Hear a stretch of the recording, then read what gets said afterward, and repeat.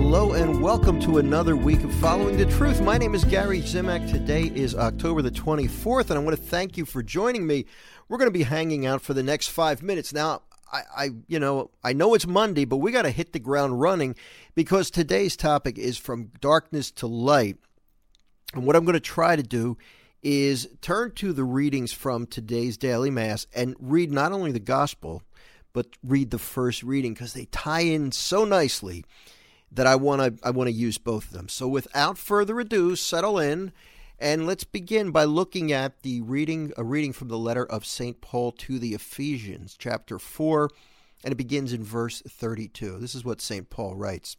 Brothers and sisters, be kind to one another, compassionate, forgiving one another, as God has forgiven you in Christ. He goes on to say, be imitators of God as beloved children, and live in love, as Christ loved us, and handed himself over for us as a sacrificial offering to God for a fragrant aroma. Immorality or any impurity or greed must not even be mentioned among you, as is fitting among holy ones. No obscenity or silly or suggestive talk, which is out of place, but instead thanksgiving.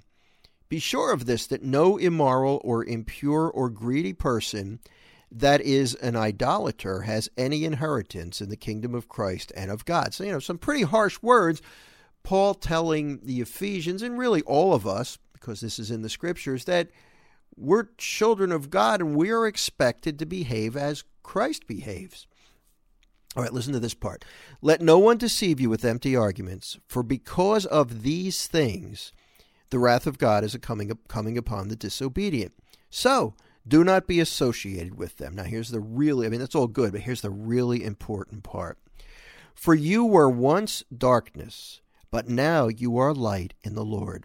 Live as children of light. All right, so we're expected to act differently. In a dark world, and there's no doubt the world can be a dark place, we're expected to be in the light. Let's shift to the gospel now. It comes from Luke chapter 13, verses 10 through 17. Jesus was teaching in a synagogue on the Sabbath, and a woman was there who for 18 years had been crippled by a spirit. She was bent over, completely incapable of standing erect. When Jesus saw her, he called to her and said, Woman, you are set free of your infirmity. He laid his hands on her, and she at once stood up straight and glorified God. So many of us have been in that position where the Lord came and he touched us, maybe not with a physical healing, but with a spiritual healing. And we see things differently. We become grateful. We think, wow, Jesus came and he touched me. I have a relationship with him. I'm more hopeful. I have peace. Thank you, Lord. But look what happens. See, that's somebody living in the light. Look what happens.